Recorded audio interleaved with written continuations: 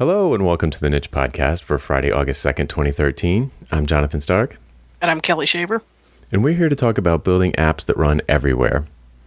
This week, we walk through a process for modern web development using responsive design, CSS3, and copious amounts of progressive enhancement. Please stay tuned. The Niche Podcast is next. Got it right that time. Yeah, dear listener, I can never get the dates right. But I did. We finally did. It only took 3 takes. Yeah, well, the second one was my fault. I was too busy laughing at you. Yes, well, all is forgiven because you're dialing in from vacation. I do am. The podcast, yes, for the dear listener.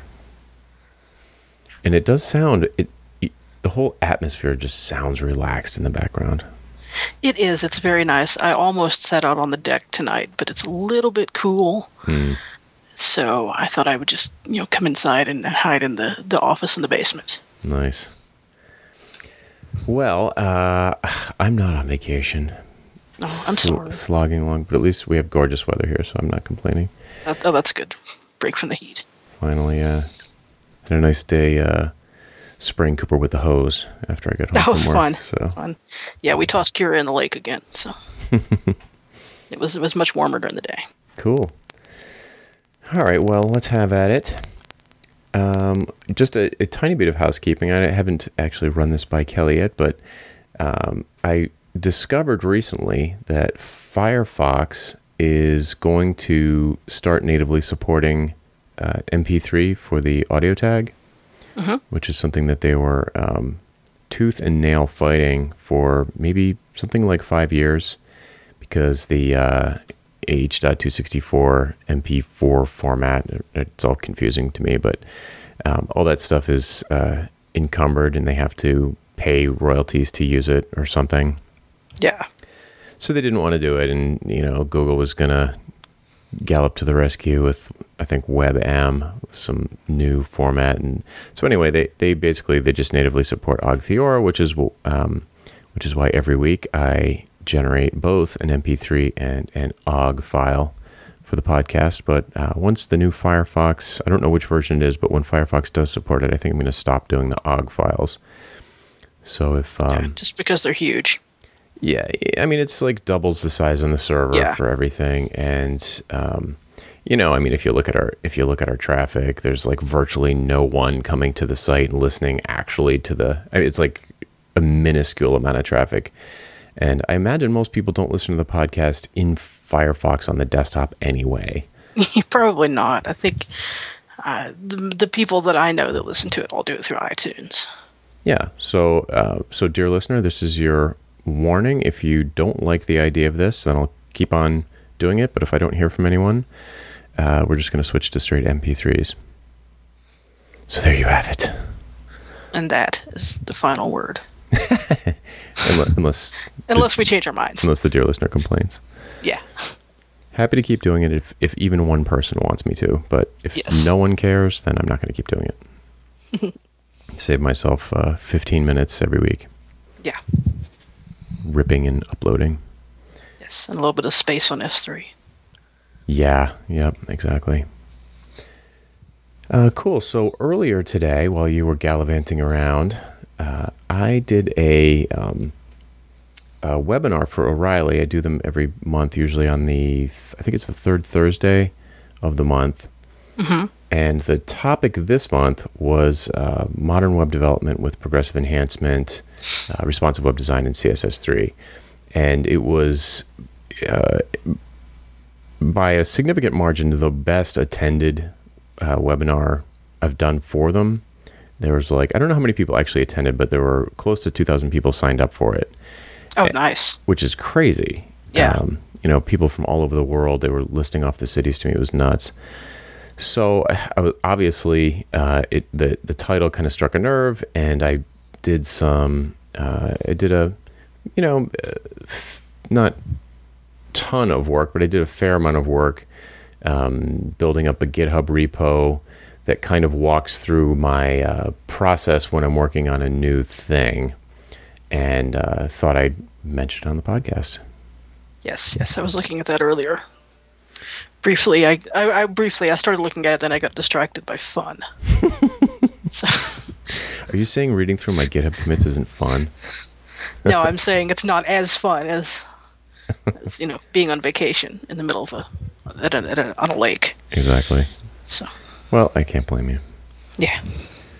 So, the big picture here is very much in tune with things we've said in the past. That, we're all about interoperability and cross-platform development, not just web, but web is obviously a gigantic component of cross-platform development. And when you are developing for the web and you want to get the nice thing about the World Wide Web is it has that wonderful worldwide audience. And if you want to reach the largest portion of the worldwide audience, you need to make sure that your content, at the very least, is accessible to all those people.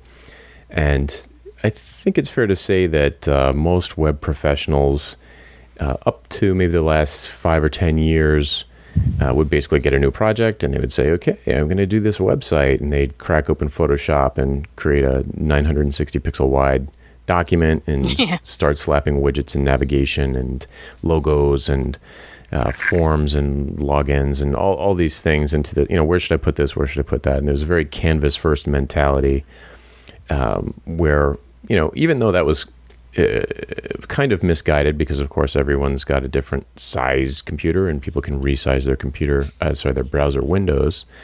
But as a community, we all kind of, started 800 by 600, and then it was like 1024 by 768. We're like, that's probably a minimum reasonable resolution for anybody I care about.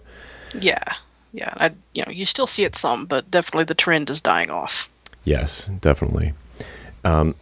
So the approach, the sort of default approach that I personally take when a new project is coming in is like default to a sort of small screen first, mobile first approach where even if I'm given a desktop design, I'm going to think about it from the small screen first. And if I wasn't given a narrow view of the layout, I'll just kind of come up with one and extrapolate kind of from there up to the design I was given and try and make everything work.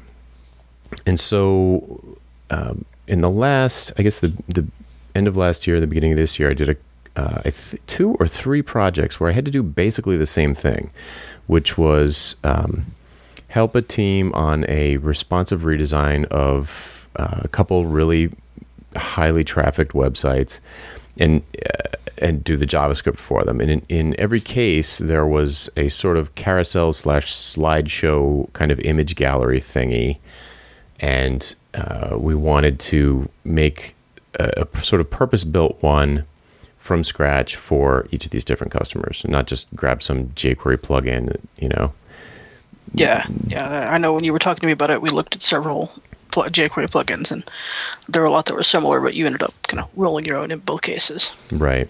And I should mention that I don't necessarily even use jQuery by default on most projects, but these particular projects had to have jQuery installed for other reasons. So I was like, oh, well, we have to use jQuery, so let's just see if there's a good slideshow plugin that would work for this. And invariably, the things that we came up with were like, I'm going to end up fighting this as much as it helps. Yeah. So I said, no big deal. I'll just do it from scratch. So since I had done several of those and I really I feel like I have that under my belt from a process standpoint, for the webinar, what I did was I sort of created a fake web page that has some lorem ipsum content, a header and a footer and all that, and a bunch of paragraphs. And then it's got this inline slideshow sort of wedged in the middle of it. And I start with basically an HTML only version of it, and then kind of layer in some styles, layer in some very simple JavaScript, layer in some more complicated JavaScript, start doing feature detection to put even more sophisticated JavaScript and CSS3 in, and sort of work it from the bottom up like that. Right. And my first thought when you were telling me that earlier was, I think it's kind of easy to to sort of fool yourself into thinking you're doing this sort of progressive enhancement approach, because maybe you do sort of build things in layers. Maybe you do your HTML first, and then you do a layer of CSS, and then some JavaScript. But it gets to a point where you could say, okay, well, now everything works without JavaScript, and now I'm going to add the JavaScript. But if you don't, if you're not careful, maybe you've added JavaScript. There's still there's a browser out there that supports JavaScript, but not the particular functions or features you're using, and then suddenly it is broken for that browser. Right. So, and I feel like I said JavaScript 800 times in the last minute. So. I've absolutely had that experience with BlackBerry and also the first Kindle Fire, where it will either erroneously report that it has support for something, or it kinda does have support for the thing, but it's so crappy that it'd be better if we just downgraded the experience to the level below. Right. So if you think about, if you imagine getting like a Photoshop mock-up of desktop design, and you're like, okay, I'm just going to build this, and you build it, exactly as is, and then you start thinking about, and you get all the interactions and all the widgets and all the animations. You get everything the way you want it on the desktop. And then you go and say, okay, I'm going to make sure this works everywhere, IE, old IE, all that stuff. Okay, now I'm going to start doing it smaller. And then stuff starts breaking like crazy. And you're like, you go to fix it. And then the stuff that you fix breaks the desktop version that was working. And then you get it even smaller. And you're like, oh man, like my HTML, I really should have done the source order in a different way. And it ends up... Yeah. You just end up debugging everything at once. Yeah, you're working against yourself. Oh, it's a nightmare. It's such a nightmare. And we've said a million times on the show, it's like you have to start small and work your way up. And that doesn't just mean window width. This is also, especially when we'll link to the GitHub repo of this example file in the show notes so you can take a look at it. But it's not just the width and the layout. It's also the capabilities of the browser. If you need to start, and that's why I don't usually say mobile first. That's why I usually say start small and work from the most crappiest device you can think of. Yeah, because a lot of mobile devices are much more capable than a lot of bad mobile devices. Yeah, and some mobile devices are more capable than desktop browsers. Right. So some older desktop browsers. Yeah, it's a combination of it's funny because when I went through this, I'm so used to doing it that I'm like, oh, this will make perfect sense to everyone. But then I go through it, I'm like, wow, I'm really jumping around a lot between the HTML, the CSS, and the JavaScript. And I felt like I was building up an onion almost, or like going around to this cycle or a Nautilus shell where I just keep going around in this circle, like, HTML and then some CSS and then a little bit of JavaScript and then back to the HTML and then back to the CSS and back to the JavaScript.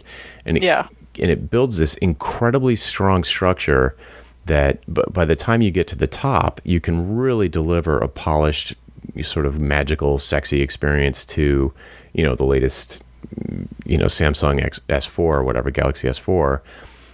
But if somebody comes bonking in there on an older BlackBerry or like even... God, I don't know, a Symbian device, they're still going to get they're still going to be able to get your content. Yeah.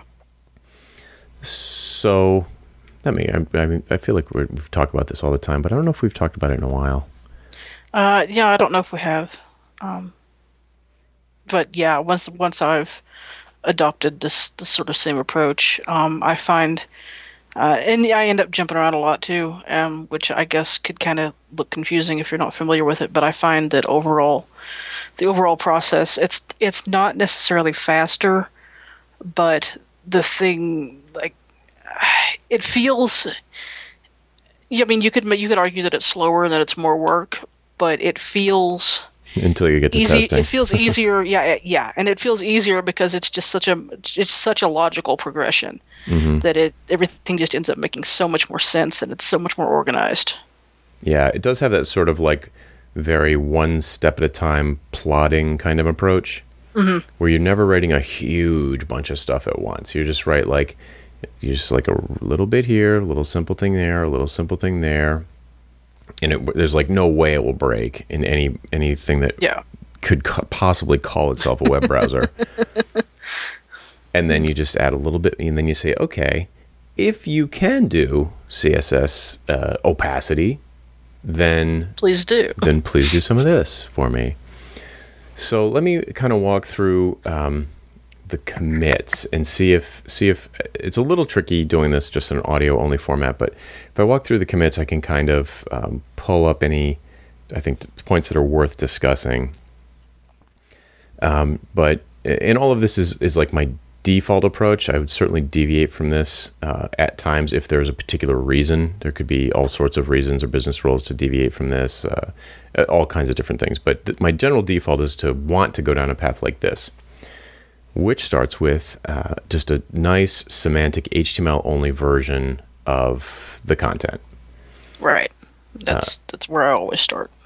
Yeah, and it's funny because from the very beginning that was how I always did it. I couldn't start with Photoshop. I was never that guy.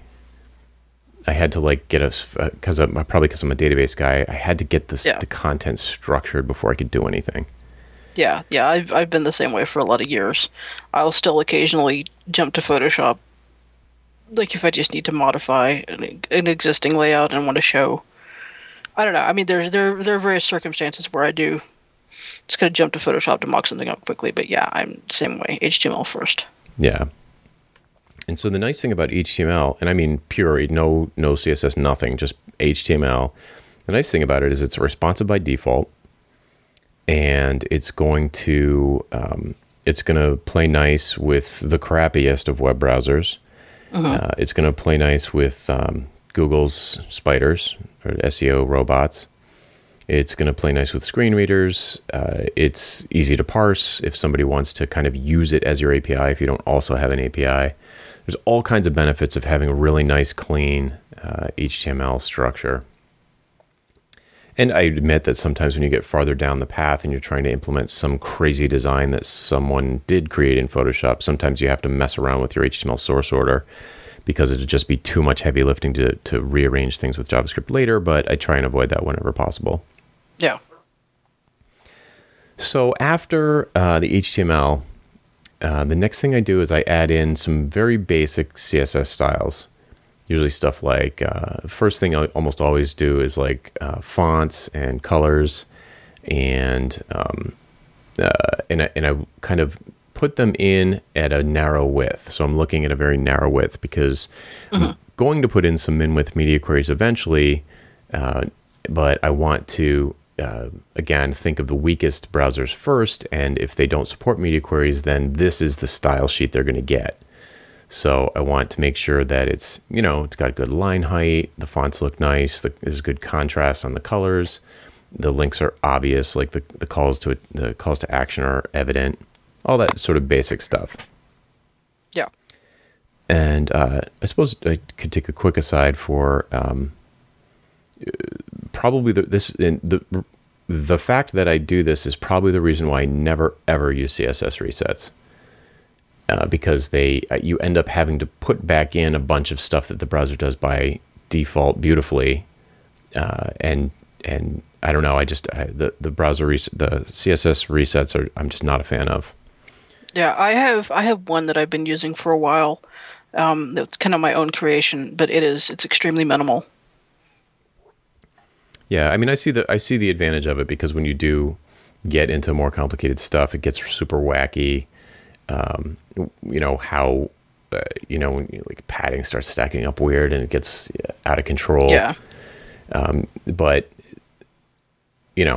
I definitely deviate from that sometimes, but I never include a reset. I don't start off like a lot of people. That's another thing that people just do first. They just bang, throw in a CSS reset. I'm like, ugh. Now what are you going to do? You're going to go back in and fix all your unordered lists and everything else. Like, come on. Do it all manually. It's like, let the browser do what it's good at. Yeah.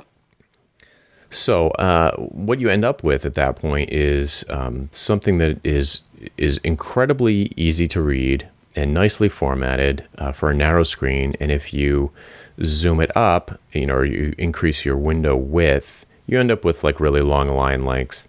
And if you wanted to, at this stage, I didn't do it in the example, but at this stage, I would probably also add in some media queries to shift the layout around a little bit, maybe add some columns, that kind of thing. But yeah, actually, in practice, I usually just make the text way bigger and leave it a single column. I'm not a fan of grid systems, so. Yeah, sometimes I think you get a little too big with your text, but hey. Yeah, I'm trying to... Coming from the blind girl.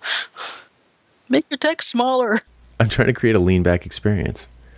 A lean back experience. Yeah, sit back from the screen, relax. Yeah, there you go. I'll do that. Actually, I'm on vacation now, so I should check it out and see if it's still too big. Yeah, I did downsize it a little bit after you mentioned it. It is pretty big, but if you lean back, it's perfect. Yeah. And it looks awesome on TV. So, at any rate, then at this point you've got nice semantic HTML that would be fine on its own, or at least consumable. And then you could do some simple, and I'm talking like maybe 100 lines of CSS. Just simple stuff. Colors, fonts, line heights, maybe a little bit of padding here and there. Yeah, basic stuff. Yeah. And that's really all my reset is. That's cool. I wouldn't even call that a reset. It's just some basic typography and the box model fix and that's nice. Like tab highlights and stuff. Yeah. That's more of a boilerplate to me. That's not really a reset. Well, I guess it is, yeah. Yeah, reset is when you basically take all margin and padding and everything off of everything. And so, yeah, I'm totally cool with that. Like, there are a couple things I do in every single CSS style sheet. Like I make sure to set the selection. One thing I've been thinking about doing lately is only allowing. So usually I'll go in and I'll add rules for links on actual pseudo selectors for link. What is it? Link hover. No, it isn't. It's link active. Hover active, and hover, whatever the four of them are. And I'm finding that if you are, and I'm sure you are, if you're testing or planning for anyone to ever use this on mobile, hover is actually more trouble than it's worth because it behaves so strangely in different browsers. So I'm thinking about from now on taking a sort of modernizer approach and just adding hover under no touch, and just not using it at all on either not using it at all or only using it on non-touch interfaces. But that's kind of tricky because then, like, what does Windows 8 show up as? Yeah. And in fact, on one of these big projects, we took all the hovers out of the CSS because they're too hard to control, and you can't programmatically set a hover. You can't tell an object that you're hovering over it because then you could create really strange things. Mm-hmm. It's a mouse only thing. It's a read only thing, basically. So we changed everything to like JavaScript version. So like on mouse over, on mouse out, all that stuff. Yeah, actually, I just recently did the same thing on an app I'm working on because it was just hover was just getting weird on mobile. Yeah, it feels very Dreamweavery to do that, but hover is difficult to make it behave. So anyway, so moving right along, the next thing I did was like, okay, what I'm trying to do here is create a slideshow of images. So I had 5 images, and in the plain HTML version, so if somebody's in this real crap browser, what they're going to see is an ordered list or an unordered list of images with captions. So so if they don't have good CSS and they don't have good JavaScript options, they can at least see the 5 photos. So the next thing I did was like, all right, I want to collapse this down because it is kind of long to have these 5 big full width photos. So the next thing I did was I just oriented them. I set each of the LIs to display inline block. Mm-hmm. And then I set the wrapper around that, the unordered list, to white space no wrap, which does exactly what it sounds like. It doesn't let the text, or in this case the LIs, wrap. So and then I had a wrapper around that, which with overflow hidden and horizontal scrolling overflow X set to scroll, right? Yeah. So what that does with like 10 lines of CSS is it gives you a horizontal version of the list that scrolls left and right really nicely. Yeah. for free. Like, you practically did nothing. There's no JavaScript. It looks like you did something awesome, but it was really easy. And in fact, it works great in the desktop and Android, at least on 4.3. I didn't test on 4.2, but you even get like nice rubber band momentum scrolling on that phone. But on iOS and other phones, you can scroll it, but it doesn't have the momentum scrolling. So like as soon as you take your finger off the screen, it stops dead. Yeah, which feels very broken. But fortunately, our friends at Apple have there's a CSS rule called, I always get it wrong, it's WebKit overflow scroll. WebKit overflow. WebKit overflow scroll. And if you set it to touch, it will behave like you would expect on a touch device. Yes, and it looks very nice. Yeah, it's like you look like a rock star. Yeah. So if you do that, it'll look amazing in a whole bunch of places, desktop and mobile. And if the particular device doesn't have support for that, it'll still scroll. It just won't be like super sexy. So you can still get access to the content, which is nice. So then after that, I added a couple of media queries just to prove to the audience that the slideshow itself is like a sort of discrete object that you could place anywhere on the screen. So I just floated it hard right and had the paragraph text kind of wrap around it, so they could see the difference. So they could see that it would work in a responsive context where maybe you did switch to a 2 or 3 column layout farther down the road, or if you had done that earlier, that it would work. And then let's see. Then I started writing JavaScript. And in the JavaScript, what I did was I did include jQuery because I figured for educational purposes, with that many people on the call, I figured it was a safe bet that anybody that knew JavaScript at all would also be able to read jQuery. And maybe the reverse wouldn't be true. So people who are good with jQuery might have a lot of questions about raw JavaScript. So, I basically said to people, like, I wouldn't normally just slap jQuery in here to use for the things that I'm using here, but if you are the same way, I'm sure you can figure out how to write this without jQuery. Yeah. So I wasn't advocating using it all the time. I was just sort of saying, like, for educational purposes, this makes the code a lot easier to read. Yeah. So basically what I did there was I just, at this point, I said, okay, now that I've got JavaScript into the mix, and I also included Modernizer in the head, which I've been doing more and more, but you could just use pieces of Modernizer if you want. But the point is that when you do include Modernizer, what it does is, in case you don't know, it's a JavaScript library that you include in the head of your document, and it basically tests your browser for a huge laundry list of features, and it either finds the feature or it doesn't, and then in the HTML tag it adds class names for the results of those inspections. Yeah, and then you can just style your CSS under those classes. Exactly. So in the raw HTML for the page, so basically the naked HTML, I have a class in the HTML tag that says no-js, and then when Modernizer, if Modernizer is included and actually runs, obviously there is JS, so it takes out that no-js and replaces it with JS. So that in your CSS, I actually have a section that is totally prefixed with no-js, and then a bunch of styles that I only want to apply for that sort of crap browser, and then or a browser that doesn't have JavaScript turned on.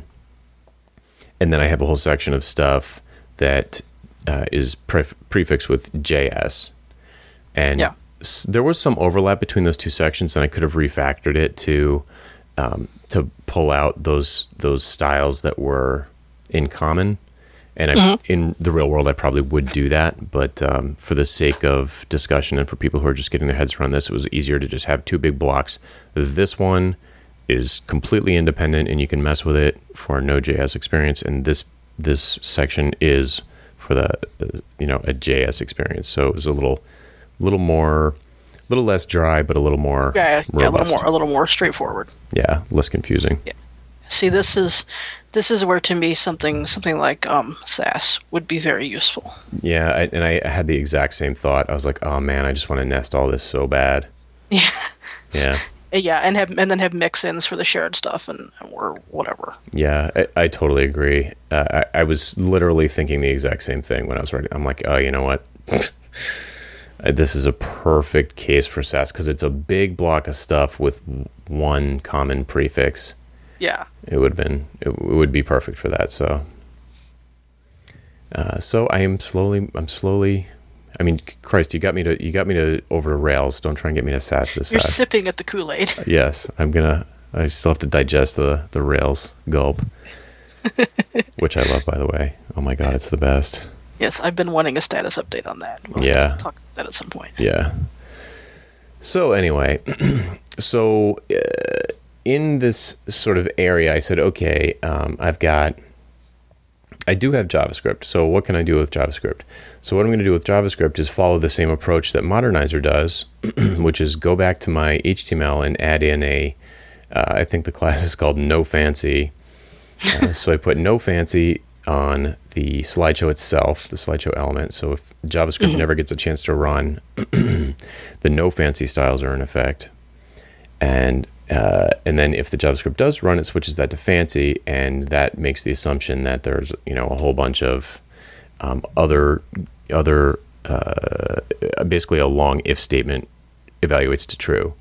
Yeah. And so what you do is then you block out all of the fancy functionality that you're going to do in this if statement, and in the if statement you basically check for everything you're going to use inside. So and it's a little bit oversimplified because sometimes you're going to have multiple cases. Like you might have a crap JavaScript experience and a nice JavaScript experience. So you might have two different blocks in there, or you might have overlap between the two. But in this particular example, I checked for things like, opacity. Does the browser support opacity? Yeah. Does what was some of the other ones? Transitions. Does it support transitions? And a couple of other things. So once I check for that, if it fails, then they're just going to get the the experience up to that point. Yeah. Which is the sort of side scrolling one, or maybe they can't even handle that and they'll still be all the way back at just a flat list with some CSS on it. But the beauty is I don't care. Like I don't need to know. Because it's just gonna, if those features are there, and the big assumption is that they work properly. So that's where it gets a little sticky. Yeah. But if those features are there, and then all the code in the center of it is going to work. And then so inside that code, I did all sorts of things like I attached event listener to the slideshow itself, and anytime a click or event bubbled up to it, then I would say, okay, what got clicked? Oh, the next button. Okay, do this. Or was it the slide itself? Okay, hide all the Chrome bits of the slideshow so you can see just the photo by itself. And then, I didn't go this far in the example because it was such a short, it was just like a, 45-minute talk with questions and stuff. The next thing I would do is add swipe support. So if I would test and say, hey, is this a touch device? Oh, it is. Then if somebody swipes across the image, then go to the next or go to the previous. Mm-hmm. And then after that, as a separate step, I would do what I call sticky finger swipe, which is as your finger is moving across the photo, the next it's sliding out and the next one is sliding in as if your finger is sticky. Yes. And what's interesting, I think, is that if you and that was kind of where I left it off. But if you go through these, if you start at the bottom of the commits, and again, we'll link to it in the show notes. If you start at the bottom of the commits from the HTML only one and you work your way up to the top, you'll see that it's almost like it doubles in complexity every time. And had I gone to those two subsequent steps of the touch support at all, and then sticky finger swipe, you would see it double again.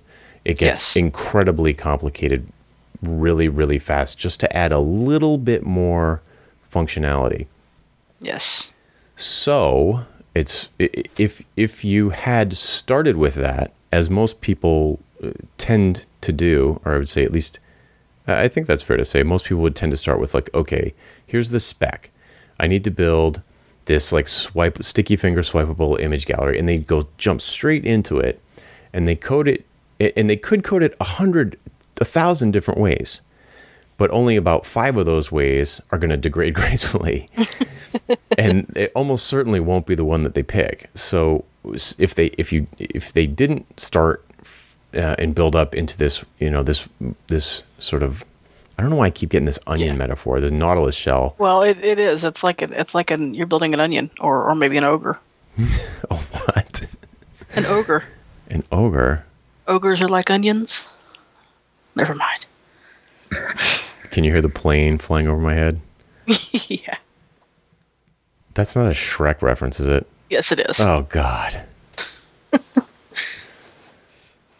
had to happen eventually. Yeah. So anyway, the point being is that if you started with the complex, if you don't start small and you start with the complex version, you're just going to be in hell when it comes time to test. Yeah, because if you try and work backwards from that, you're going to want to jump off a cliff. Yeah. It's like you're going to be trying to nullify CSS styles one by one. You're going to be changing stuff in the source HTML radically in the source HTML that it's going to break everything that you had working and tested in the desktop. You're just basically going to throw all your work out and start over and do it the way I'm suggesting anyway. Yeah, and then you're going to walk out of your office at 2:00 one morning and punch a hole in your kitchen wall. But not that that's ever happened. Not that that's ever happened. Yeah, it doesn't take too many projects like that before you drink the Kool-Aid on this approach. Yeah. So I genuinely hope that folks do check out the GitHub repo is called Modern Web. It's github.com/JonathanStark/modernweb, and we'll link to it in the show notes too. But it's and you can check out the individual commits and and you can see the difference once you clone the repo. You can actually, I didn't go back and I didn't revert any history or anything. You can go back and actually see the order that I did everything. Yeah. So it would be so cool. There's this thing called Code With Me or Watch Me Code or something like that. That you get like a screencast of someone, a sped up screencast of someone just coding something. And it's super interesting. Because as I'm sure you know, I'm sure you're like me, you don't just start at the top of a document and type to the bottom. You do this like almost like an outline, do the big pieces, and then you go drill back in and you refactor. And it's this very, very nonlinear process. Yes. And it's also super helpful to see that people change their mind where they have, in fact, I do this in the commits where I'm working up to a particular point of stability. And then as I add more stuff, some of the naming that I used for the classes previously didn't make as much sense. Mm-hmm. So I changed it in the new context. It made more sense. And in the old context, it made just as much sense with the new word. You know what I mean? But I just didn't think of it in the first place. Yeah, yeah. And I recently, probably about a month ago at this point, did my first actual meaningful bit of pair programming. Oh, cool. And it was really, really helpful to get in there and watch someone else and see their thought process on things and that kind of stuff too. So yeah, watching other people code is fascinating. Yep, absolutely. It's kind of like, have you ever seen those like Photoshop like tutorials where you see someone draw an entire like portrait or something in Photoshop at high speed? Yeah. Yeah, it's the same thing but with code. It's like super cool. So I didn't do that though, but you can kind of get it from the commits. You can also see how long it took me because I did it in 2 sittings, and you can see how fast it went at first. Like I cranked through like 80% of it in half the time, and then 20% of it took the rest of the time, approximately. Which is how every project goes anyway. Yes, that's for sure. But again, the beauty, it's like you said before, it will feel like you're going slow or you're sort of delaying the gratification of doing the really fun stuff until the end. And it probably will take you just as long as it would have if you went the disaster route, except for when it comes time to start testing. Yes. Once you start testing on different browsers, you'll it happens to me every time. When you take this approach, you start testing on like random, Palm Pre. I'm like, oh my God, it works. This OS hasn't been upgraded in 5 years, and it totally works. Nice. Yeah, it's the beauty. I mean, if you're a web professional, and I know you are, then it's the nature of the web. It's one of the strong points of the web is the backward compatibility. Yes. But like pages that were written in the 80s they still work. Browsers will still render them. Mm-hmm. I can't say that I've personally written any of them, but no, I didn't get my start until 96. Yeah, I was even a later bloomer than that. I was doing FileMaker then. Eek. Yeah, I didn't start web programming until I think 2003 or 4. Oh wow. Yeah. Yep. I took the plunge in PHP and built 1225.com. Nice. I'm like, databases are stupid. This MySQL is stupid.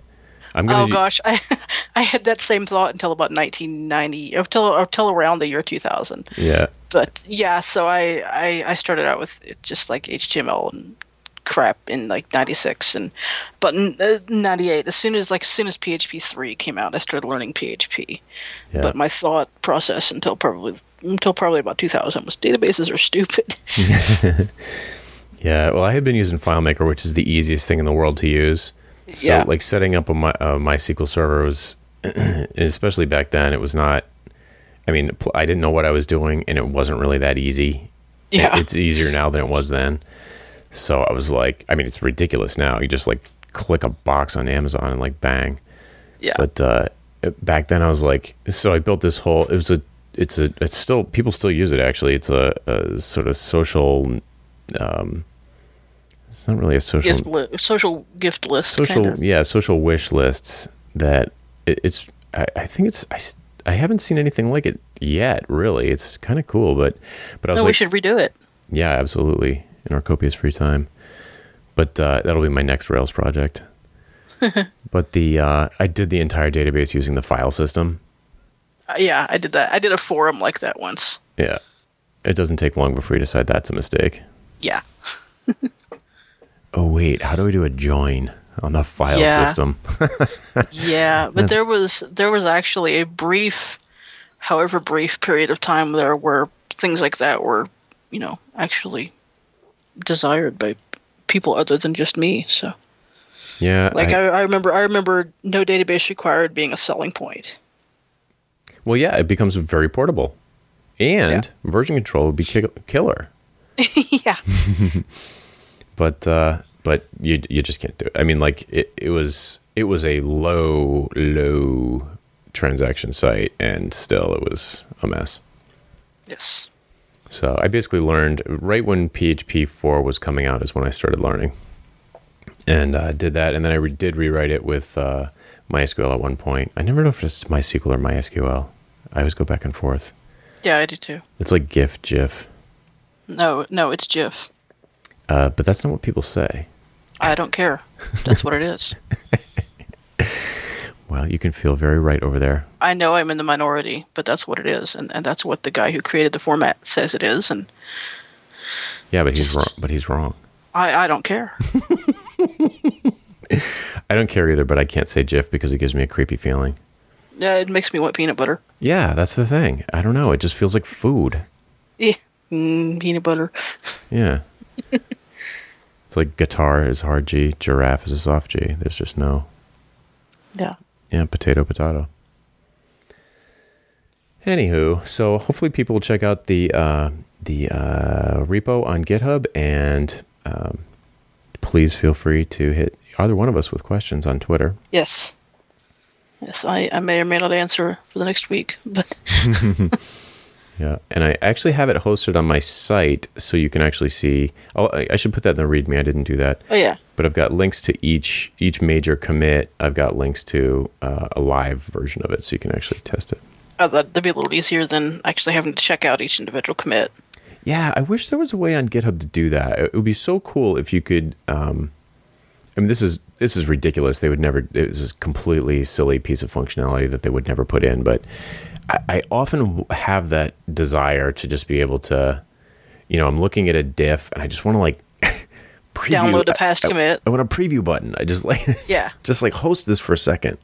Yeah. But that only makes sense for, someone because I'm always writing plain old JavaScript, CSS, and PHP. I had no PHP or anything like on the server side, so you could actually get away with it. But, people host all kinds of code on there. It would make no sense to. Of course, now that you're a Rails guy.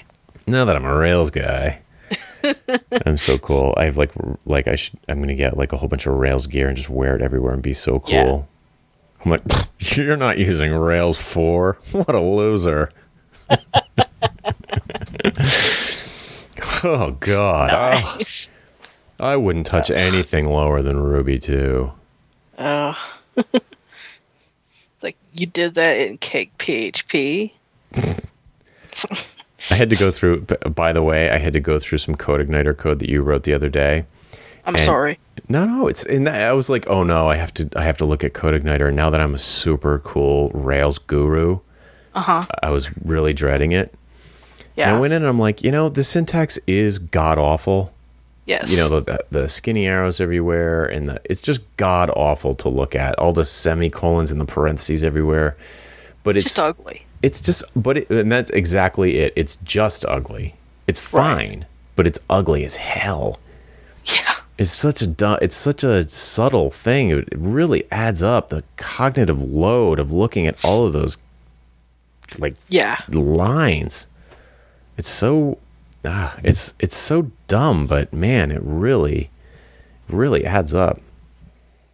But I was actually, what I was going to say was that it's real. The code's super easy to like if you get past just the visual noise, it's pretty good. I mean, it's fine. You can totally see the models where they are, and you can see where everything is. And yeah. Learning Ruby and Rails specifically made me a better developer overall. And then when I came back to PHP after doing Rails for a while, because I did PHP for a lot of years, and then did some Rails for a couple of years, and then went back to PHP, and I have now gone back to Rails again. And but yeah, going back to PHP after doing Rails, my PHP development got like instantly just tons better. Yeah, I can see that. I can see why.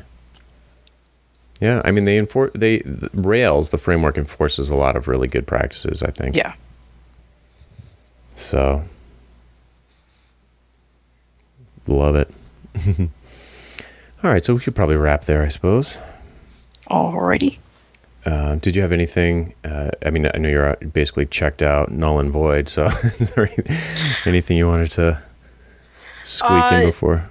Not a whole lot. I've got a project that I've been working on for a long time that I can talk about now, but that may be best left to next week. Yeah, let's do that. Let's do the whole show on it next week.